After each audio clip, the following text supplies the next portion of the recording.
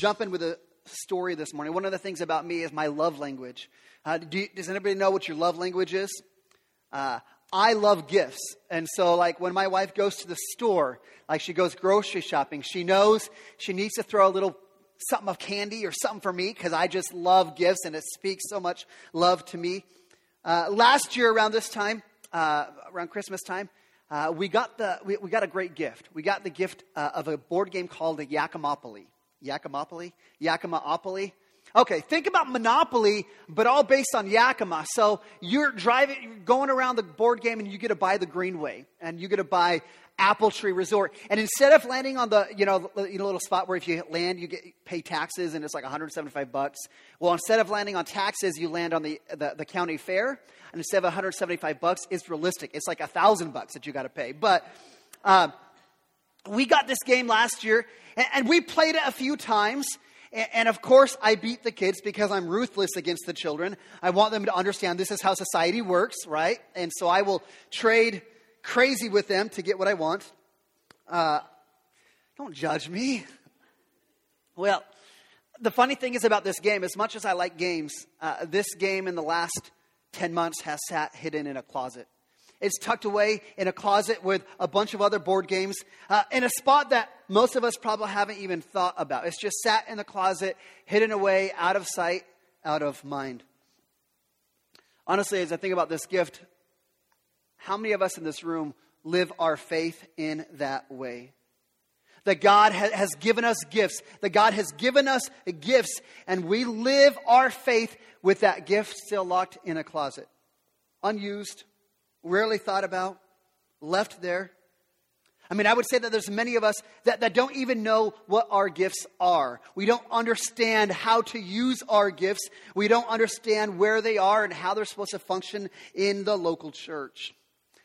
This fall, we've been in this series looking at the Holy Spirit, trying to get an biblical understanding of who the Holy Spirit is, about the role the Holy Spirit plays in our lives as individuals, and the role the Holy Spirit plays in the life of our church. And so we've had this opportunity to have these discussions about who the Holy Spirit is, on what He does.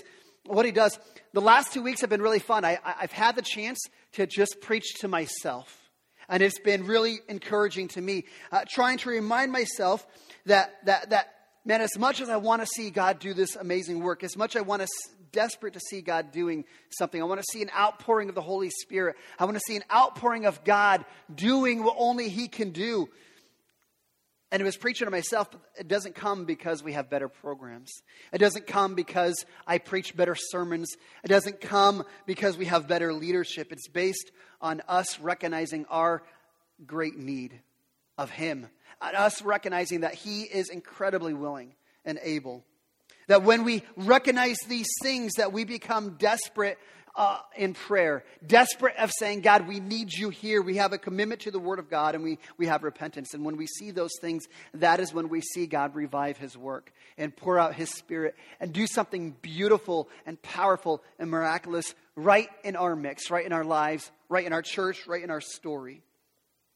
And we're going to continue this month on the series of the Holy Spirit and trying to continue having these conversations. And this month, we're going to have conversations centered around these spiritual gifts. Now, I want to just extend just a word of caution. Because when we start talking about the spiritual gifts, oftentimes these conversations can be highly contentious. These conversations can be divisive. And there can be disagreements that come out of these conversations based on the spiritual gifts. In fact, there have been denominations that have started over the disagreements specifically on these issues on how do we view the spiritual gifts. And the reason I think there becomes so much disagreement over the spiritual gifts is because similar to the Holy Spirit, there's this pendulum that swings either way. There's this pendulum that swings to two different sides. And on one side, you've got this side over here, and these are people that highly value the Word of God. They're going to be in the Word of God, and that's going to be where they have this emphasis on doctrine, on strong doctrine. And oftentimes when you lean to this side and the pendulum's over here, sometimes you underemphasize the Holy Spirit. In fact, they believe in the Trinity. They believe in God the Father, God the Son, and God the Holy Book. And that's kind of this pendulum swing over here, right? And this group, in terms of spiritual gifts, they created this theology, this doctrine called cessationism. And this is the belief that the sign gifts, the spiritual gifts that involve prophecy and tongues and healing gifts, they ceased to exist after the last apostle of Jesus died. And so they would say that the death of the last apostle who walked on the earth, when he died, the sign gifts died with him. They ceased to exist. They vanished. On the other side, there's a pendulum that swings on this other side, and it leans towards this charismatic side, this Pentecostal side. And this is a group that so oftentimes everything is about the Holy Spirit, where it's Holy Spirit everything.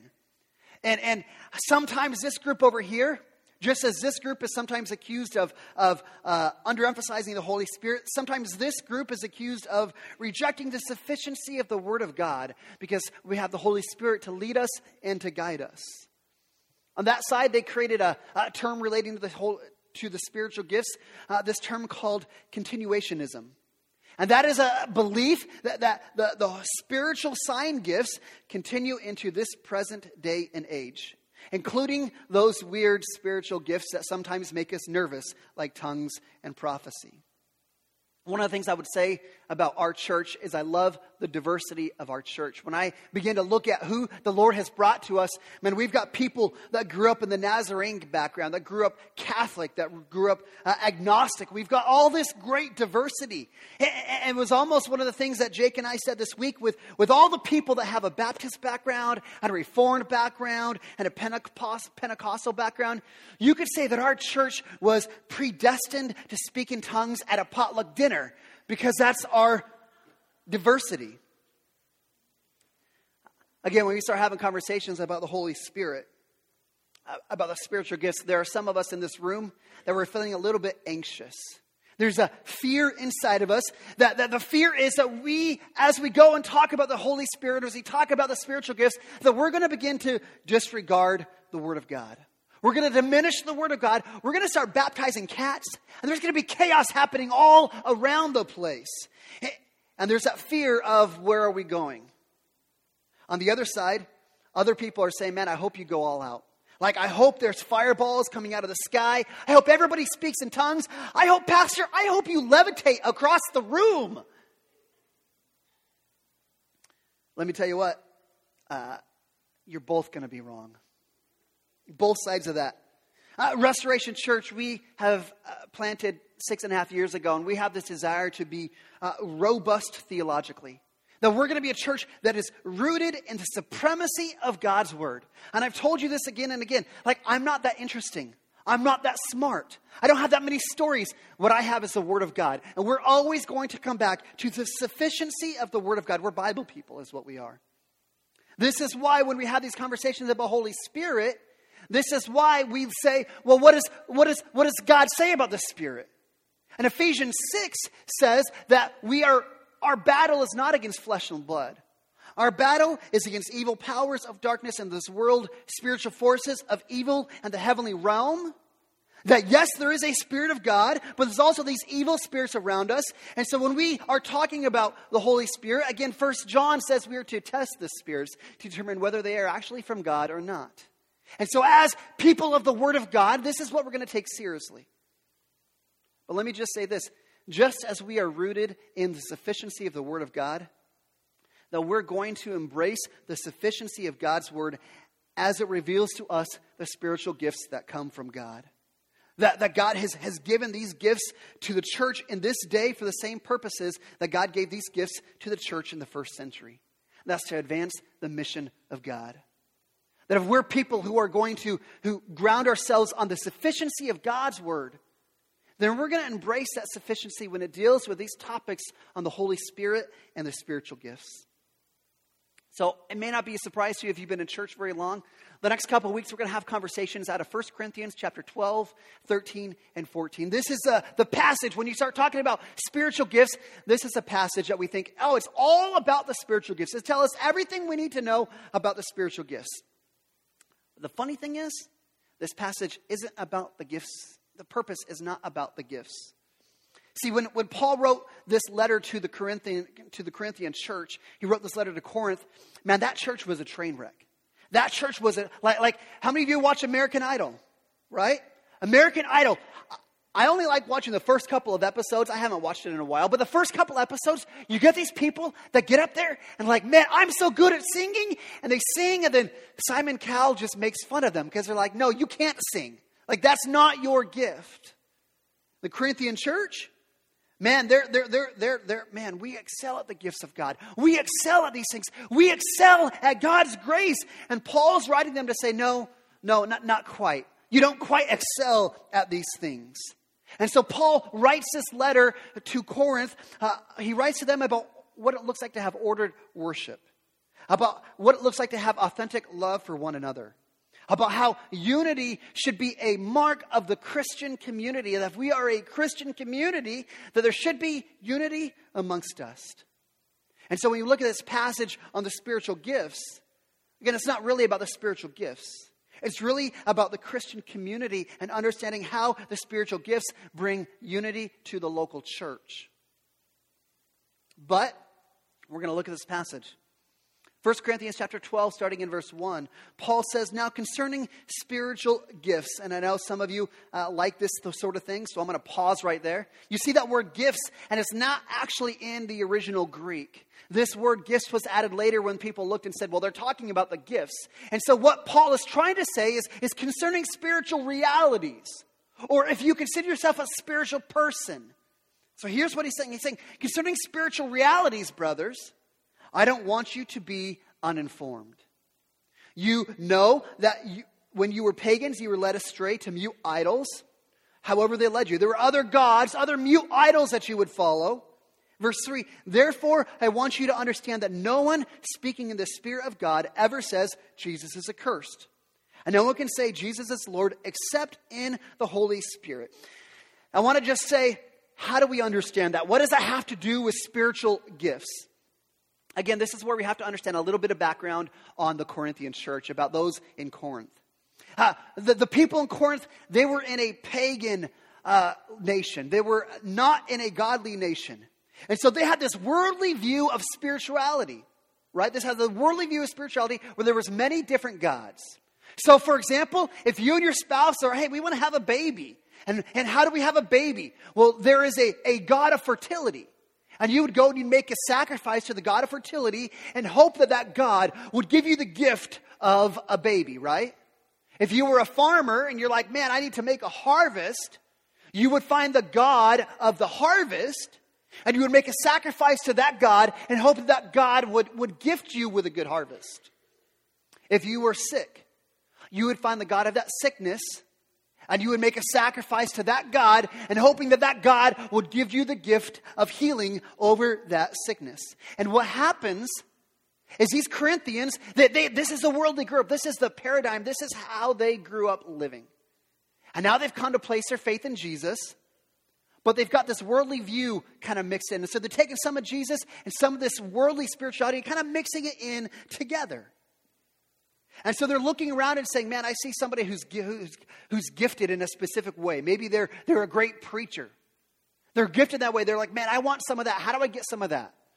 And so they would have a little bit of Jesus, but then they would seek that gift or that power from these other gods, right? So they've got one foot in Jesus and one foot seeking these things from some other source other than God.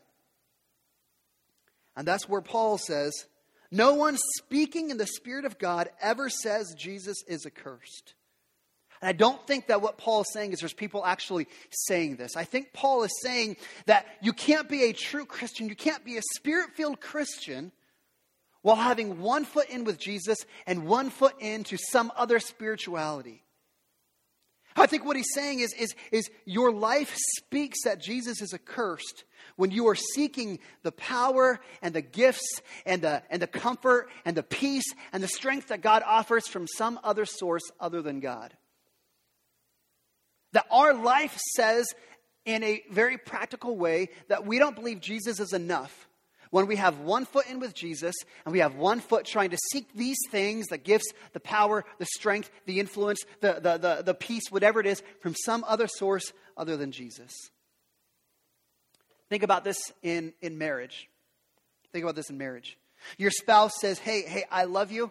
I'm for you. I'm with you. You're my everything. But then if your spouse goes and has an affair on you, physical affair, emotional affair, they have an affair on you. Their actions are saying, hey, you are not enough. I'm not fully committed to you. Marriage doesn't work halfway. Marriage doesn't work with 1 foot in and 1 foot out. You're either full in your marriage or not. And it's the same thing with faith. This is why Paul says, next he says, when you are filled with the Holy Spirit, then you can say that Jesus is Lord. Jesus is Lord is a powerful statement.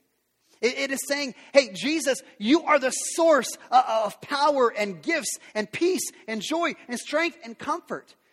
That when we say Jesus is Lord, it means I'm all in on you, Jesus. I'm not going to seek gifts or power or strength or anything from out of their source. I'm getting all my strength and gift and powers and everything from you. That when you say Jesus is Lord, essentially what you're doing is you're going to go all in on Jesus. You are taking all of your chips and saying, I am all in on Jesus 100%. 100%. Jesus is the one I'm seeking for all of these other things. Does it mean you're perfect? Doesn't mean you're not going to struggle, you're not going to fall short on a daily basis, but it means when you say Jesus is Lord, that the best of you can, you are fighting to trust Jesus for everything in your life, for the spiritual gifts, for power, for peace, for comfort, for strength, and all those other things. Paul's writing to these Corinthians that they're trying to follow Jesus, but they're also seeking these gifts and these things from some other source, some other God. And Jesus is saying that's not the way it works. Let me just pause and just say, you know what? There might be some of us in this room that feel like, man, I'm struggling a little bit with my faith. I'm struggling with my faith. I just don't feel like I'm not seeing what God has promised. And it might just be because you're living in two different worlds. Where you've got 1 foot in with Jesus, but you've got your other foot seeking these things from some other source. You're seeking the power and the strength and the peace and joy from something other than Jesus. Think about this in your life. Do you have 1 foot with Jesus and 1 foot in the world? What is it for you? Is it your work? Is it your wealth? Is it your relationship status? Is it your beauty? Is it your reputation? Is it your popularity? That you've got Jesus, but you allow your identity to be built on these other things. Because I think Paul wants us to understand beyond spiritual gifts that what God wants for us, and where so many of us struggle, is God wants us to go all in on Him. That we wouldn't just say with our words, Jesus, I love you, I follow you. But we would allow God to change our heart and our mind and our actions, that we would actually go all in on Him. And we seek God in all things. Because when we do it, that is when we experience the life-transforming power and strength and comfort and peace that God has offered. If we would just go all in. Instead of trying to have, a little bit of Jesus here and a little bit of this worldly power and influence over there. So with that background, I want to wrestle with kind of a foundational message today on what are spiritual gifts. What is a spiritual gift? And we're going to look at a couple things from this text that help us understand. And then we're going to come up with a definition for what a spiritual gift is. So 4 things. Number 1, spiritual gifts are given by God. And I think I tried to show this to you. I think I tried to say that with the Corinthian church, they had 1 foot in Jesus and 1 foot trying to get these spiritual gifts from some other place. And God said, no, when you say Jesus is Lord, that He is the source of the spiritual gifts. He's the source of spiritual power. That when you are filled with the Spirit, that they come from God alone. They don't come from additional knowledge. Spiritual power doesn't come from a Ouija board. It doesn't come from palm reading or psychotic drugs. Very simply, spiritual gifts come from God. Second thing, the gifts are all very unique. Spiritual gifts are unique gifts. And I think the idea of a gift is important because it's different than a natural ability, right? I mean, some of us, we've been born with a natural ability to sing. Like, I claim to be born with that natural ability to sing. Some of you guys were born with a natural ability to dance, and some of you are born with a natural ability to do math. Some of you have the natural ability to speak without stuttering over your words. Like, we have these natural abilities. Listen, when you become a Christian, the Bible says that you become a new creation and that God gives you a spiritual gift, which is different than your natural abilities. It's a gift. It's something new. Sometimes these spiritual gifts are in rhythm with your natural abilities, kind of like you've got this gift and now it becomes supercharged for the kingdom of God. And sometimes God puts something completely new inside of you, gives you a completely different gift. In fact, I've known a few people who hate speaking in public, who hate having to get up in front of people and speak. But as they follow Christ, man, God has given them the ability to teach and to preach in ways that they're like, man, it's just not natural for me. But God has gifted me to do that. So sometimes these spiritual gifts are your natural talents supercharged, and sometimes there's something completely new that God does inside of you. And I say that they are unique gifts because there's a lot of different types of gifts. They're all unique in themselves. There's a number of lists in the Bible you can look to see what these spiritual gifts are. We're going to look at these in a couple of weeks. But just in this passage, 1 Corinthians chapter 12, verses 8 through 10, there's 9 different gifts that Paul lists here. Words of wisdom, the gift of knowledge, the gift of faith, the gift of healing, the gift of miracles, the gift of prophecy, the gift of discernment, the gift of tongues, the gift of interpretation, the gift of interpreting tongues. And so there's all these different lists. There's somewhere between 4 to 6 lists in the Bible. 1 Corinthians chapter, you could write these down if you'd like. You can look at these later. 1 Corinthians 12, verse 28. Romans 12, 6 through 8. Ephesians 4, 11. 1 Peter 4, 11. And you see these different lists of spiritual gifts in the Bible. And I'll tell you a secret. None of these lists are all the same. They're not like, oh, here's what they are. There's nowhere less than 22 spiritual gifts that the Bible lists in Scripture as to these gifts. I want to say you are free to study these on your own. I will say in a couple of weeks, we're going to have an opportunity to study these spiritual gifts, to have an understanding of what are they? What do they look like? How do we grasp what they fit into our own church? But the idea is that all these unique gifts that are necessary, that are given by God for the unity and the mission of the church. One of the beautiful things that I love, about this is the Spirit brings unity to the church, right? When you think about this, you think about every one of us in this room. Listen, we all come to faith in Jesus in the same way. Every one of us, we come to faith in the same way. It doesn't matter your background. It doesn't matter how you grew up. We all come to Christ in the same way. Broken, sinful, in need of grace and forgiveness. That every one of us in this room, we have the same story. That we were lost, and God found us, and God saved us. And so we have this unity, this similarity in that story, that we are adopted into the family of God in the same way. But then as God bestows upon us these spiritual gifts, it's beautiful because it creates this diversity amongst us, where we have different backgrounds, different experiences, different callings, and we have different gifts. And God gives us uniquely so we can work together for the mission of the church. It's a beautiful thing what God does. How He gives us this unity and values our diversity. Third thing about spiritual gifts is every believer has one. You ever thought about this? Every believer has one. Verse 7, 1 Corinthians 12, verse 7 says, to each is given a manifestation of the Spirit. That every person, if you are a believer in Jesus Christ, you are uniquely gifted by God. Not a single person does not have a gift. One of the things that's true, you also have to understand, is I don't think any believer has all of the gifts. We're going to look at next week.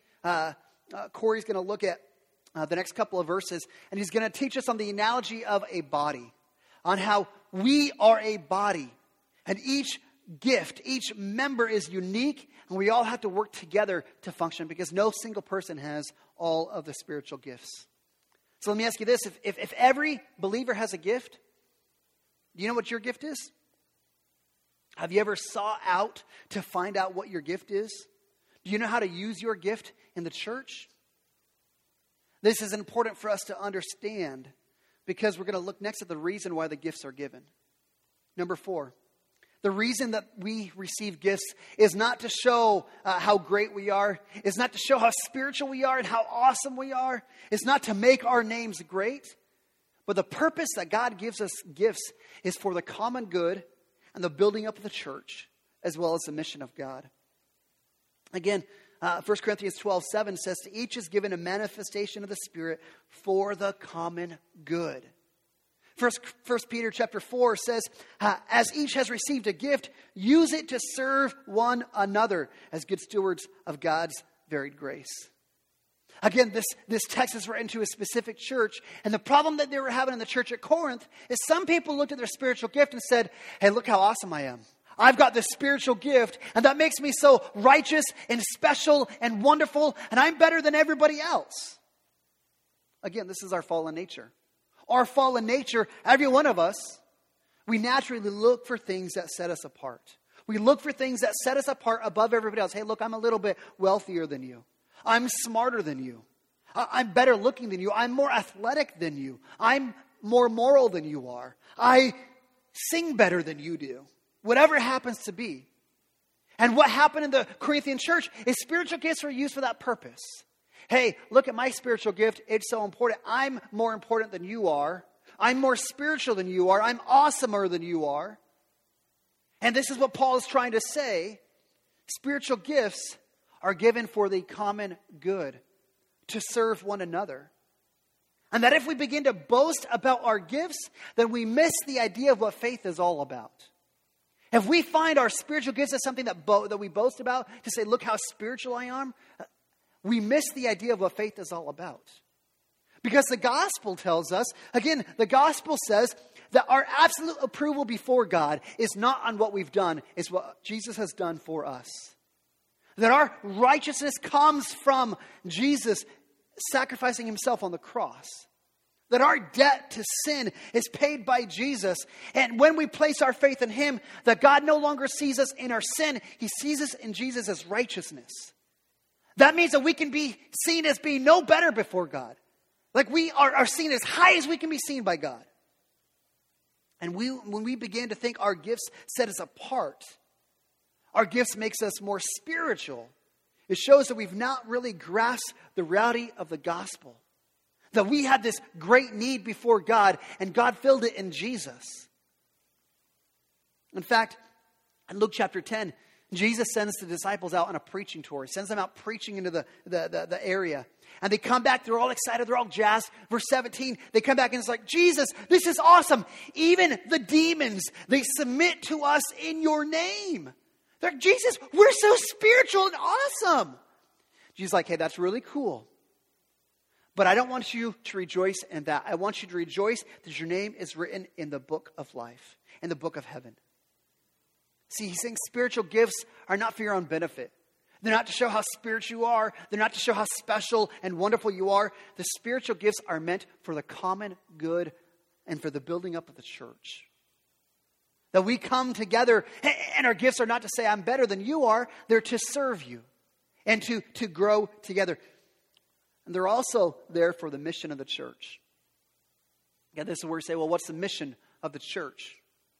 The mission of the church is to glorify God in the world, to save sinners, and to build the church. And God gives us these gifts so we can continue the mission that he's given us. In fact, John chapter 14, we're going to look at this in a couple of weeks. Or we looked at it a couple of weeks ago, John 14, verse 12 says, truly, truly, I say to you, whoever believes in me also will do the works that I do. And greater works than these will he do, because I am going to the Father. See, when he says greater works are you guys going to be able to do, it's not to say you're going to do greater things than Jesus ever did. No, he's saying greater in extent. That now that the Holy Spirit is not just centered on Jesus, but now we all have the Holy Spirit, that collectively we can do more for the kingdom of God than Jesus could ever do on his own. We can share the gospel with more people. We can influence more people because now God has equipped us to be a part of that mission. And so God is saying, I got Jesus, and now I have all of us who are going to be using our gifts to expand the kingdom of God. That we have a greater reach and a greater impact. And so spiritual gift, here's what we have seen, spiritual gifts. 4 things that we learn about them. They are given by God. They are a unique set of gifts that every believer has one. And their purpose is for the common good and the building up of the church and the mission of God. So here's our definition. Here's our working definition of what we're going to look at for the rest of this conversation about the spiritual gift. Spiritual gifts are unique gifts from God that are given to pursue the unity and the mission of the church. That is what a spiritual gift is. A unique gift given to you by God to pursue the unity and the mission of the church. Again, I say to you, do you know what your gift is? You ever sought to know, God, how have you wired me to serve your kingdom? To be a part of the unity and the mission of the church. And I want to kind of close by kind of wrapping this all up and putting a little bow on it for us this morning. These gifts, we all are uniquely given a gift by God to pursue the unity and the mission of the church. And let me make just a bold statement here. I think that real church happens when everybody participates. I think real church happens when every one of us recognize that we are gifted by God and we have a purpose and a calling to participate in the mission.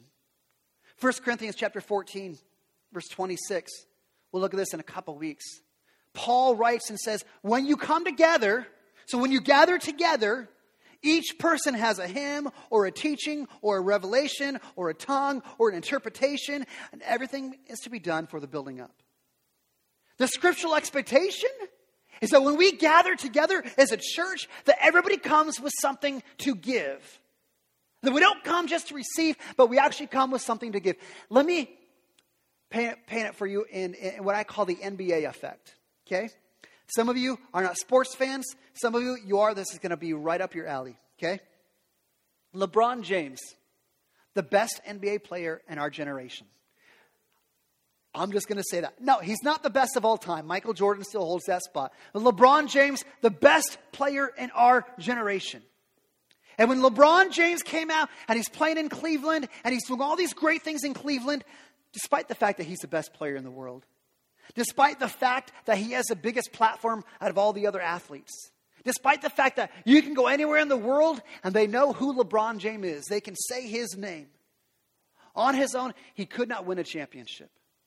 7 years in a row, being the best player in the world, he could not lead that team to a championship. And then what happened? Sports fans. LeBron left Cleveland and he goes to Miami and he teams up with Dwayne Wade and Chris Bosh. And what happens? He wins 2 championships.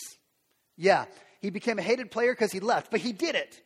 And then he comes back to Cleveland and he teams up with Kyrie Irving. And what happens with Kyrie Irving? He wins another championship. See, when we look at the unity and the mission that God has called us to, it takes more than one skill set or one gifted man or woman to accomplish the unity and the mission of the church. That was never God's plan or God's intent to make it all about one person. God's plan and intent has always been to use every single person, to give us all a gift that we would be used for the common good and the building up and the mission of the church. Listen, is that your expectation of church? Is that your expectation? Is that when you come, you have something to give? Honestly, I don't know if we have set church up always to be done in the best way. Because sometimes it feels like you come at a church and, well, there's the worship team up there. And they're giving to you and you're receiving. And then the pastor comes up and he preaches and he's giving to you. And again, you're receiving. We think, well, that's good. I need to be filled up.